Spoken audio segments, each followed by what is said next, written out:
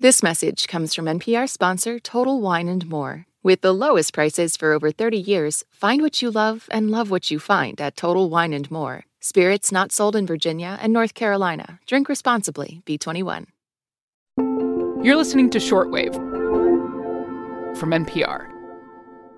Hey, everybody. Maddie Sofia here again, this time with NPR special correspondent Dina Temple-Raston. Hey, Dina. Hey there. So you're here because you've been doing some really cool reporting about artificial intelligence as part of your special series, I'll Be Seeing You. Yeah, we did a story that it was explaining how AI works and how it's finding its way into everything from refrigerators to insurance, even conservation.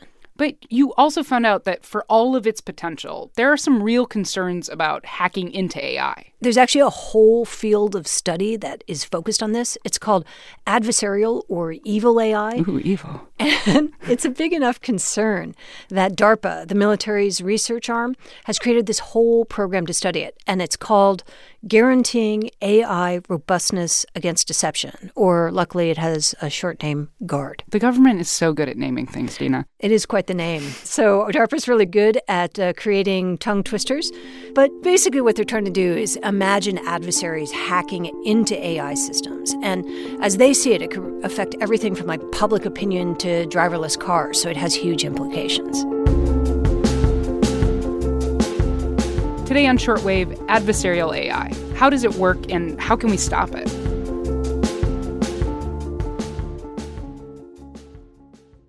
This message comes from Apple Card. You earn up to 3% daily cash on every purchase. That's 3% on products at Apple, 2% on all other Apple Card with Apple Pay purchases, and 1% on anything you buy with your titanium Apple Card or virtual card number. Visit apple.co/card calculator to see how much you can earn. Apple Card issued by Goldman Sachs Bank USA, Salt Lake City branch. Subject to credit approval. Terms apply. This message comes from EarthX. The EarthX 2024 Environmental and Sustainability Congress of Conferences is happening in April and brings together all sides with one important mission: protect the planet. Go to earthx.org to register. This message comes from NPR sponsor Capella University. Sometimes it takes a different approach to unlock your true potential. Capella University's game-changing FlexPath learning format is designed to help you learn relevant skills at your own pace, so you can earn your degree on your terms and apply what you learn right away. Imagine your future differently at capella.edu. Okay, Dina, let's start with the basics. What makes AI so vulnerable to hacking? It's the way it makes decisions. It's a bit of a black box. Humans look at the totality of something, and AI, what it does is it just ingests millions and millions of data points to categorize things, to learn about them, to find patterns. And then once it finds those patterns, it kind of finds shortcuts to get to those patterns quicker, and that's where the vulnerability lies. Here's an example. So let's say you have AI and you want it to identify a particular kind of music, say to identify disco. Oh, okay, Dina. Bump that disco. I know, you didn't see that coming, did you? So you train the AI system with tons and tons of disco music. That feels like abuse, but keep going. Yes, but it's AI, so it can't AI. feel. Yes, so it finds 10 things that are always in disco music, but never in orchestral music. Let's say it figures out that disco always has a certain number of beats per minute, or it calculates how many horns are in a piece of disco music. And then let's say the AI notices that there's never an oboe in disco music. Right. But here's something that's interesting. In that piece of music you were just dancing to, Yeah. there's an oboe. No, there was not. Yeah, Dina. there was. Here, let me bump up the oboe for you. You snuck that oboe in on me. That's right. Your human ears can't recognize the oboe, but the AI can. So if I were an adversarial AI person, I would sneak that oboe in there so that the AI noticed it, but you don't. Right. That oboe is enough for AI to decide, that's it, not disco. So that's the way you fool AI. Exactly. That feels like disturbingly simple, Dina? It's an incredibly oversimplified example Okay. and a good excuse to use disco. So here's a real-world experiment out of Carnegie Mellon University. They trained a computer to use facial recognition to identify different people. And the computer dutifully ingests all these different pictures and identifies them every time exactly right. And then they put these big, colorful glasses on a subject who didn't have glasses before, and the computer completely misidentifies him. Just because he put on a pair of big, colorful glasses? Well, they're not ordinary glasses, to be fair. They were sort of like oversized clown glasses. Sure. But yes, basically, that's how they fooled it. But the experiment that changed everything involved driverless cars. Okay, tell me about it.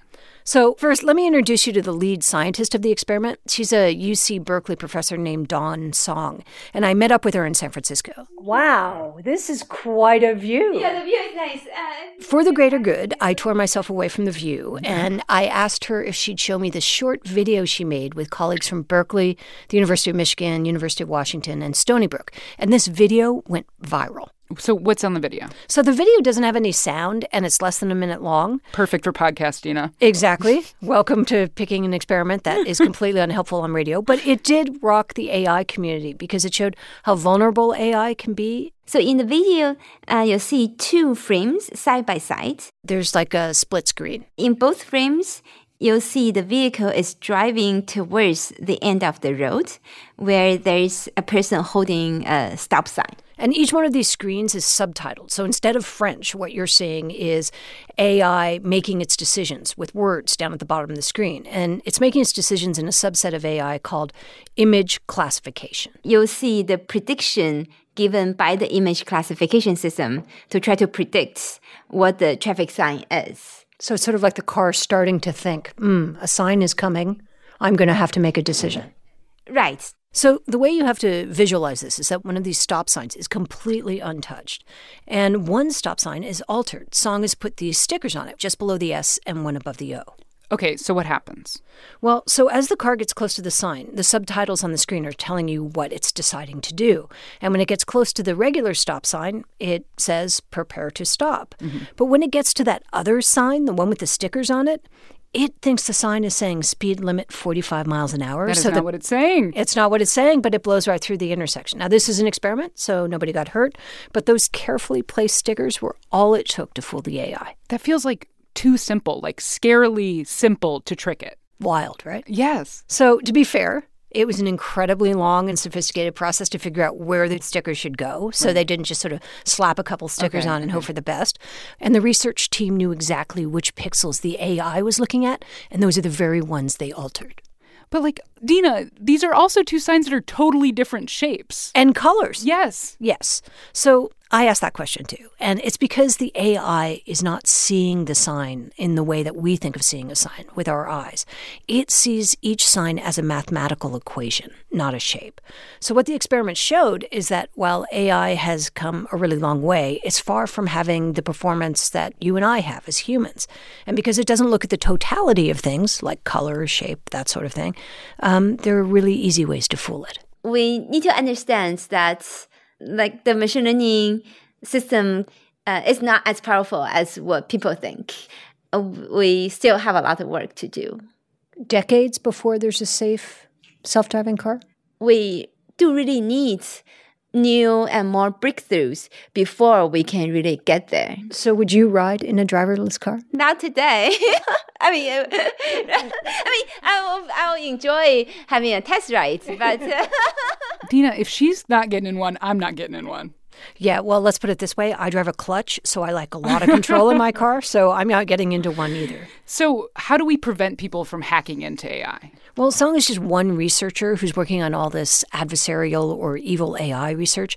DARPA, the military's top research arm, it's working this problem too with something it called GUARD that we mentioned before, guaranteeing AI robustness against deception. So have they come up with any solutions? They more came up with some broad aims. So, for example, we talked about how AI is a bit of a black box. We don't know how it's making decisions. But imagine if you could train it to tell you how it's making decisions. Then you know where someone might find a vulnerability to fool it, and you can make that part more robust. You can imagine from a battlefield perspective, because there's so much AI that's being sort of injected into different weapons that we have, they have a huge concern that an adversary can fool AI and make whatever the weapon is do the wrong thing. So what's the bottom line here? Like, should we in general be worried about AI? Yes, not in the way you are in the movies. It's not going to be machines that take over. Right. It's more going to be AI making innocent mistakes that an adversary is sort of teaching it to make. DARPA is thinking about this because back in the day, they actually introduced ARPANET, which is the basis of the internet, and they rather naively thought that no bad guys would be doing something. They thought that there would be researchers exchanging information, everybody would be happy, and then we get hackers.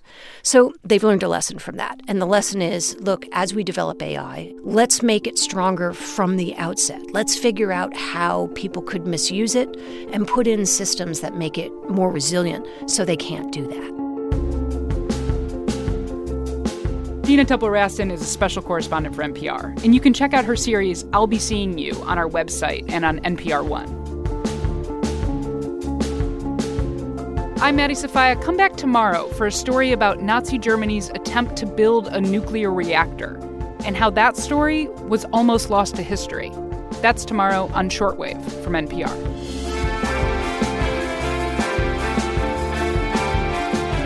I have a what? A grace? Wow. Wow. Am I too bro? Do you think I went bro? I think that is the opposite of bro. Grace is the opposite of bro. I just want to point out that nobody's talking about my grace. Clearly, I have none. No. Fair. This message comes from NPR sponsor ShipBob. E-commerce logistics making you question why you started your business? Time to outsource fulfillment to the experts over at ShipBob. Get a free quote at shipbob.com.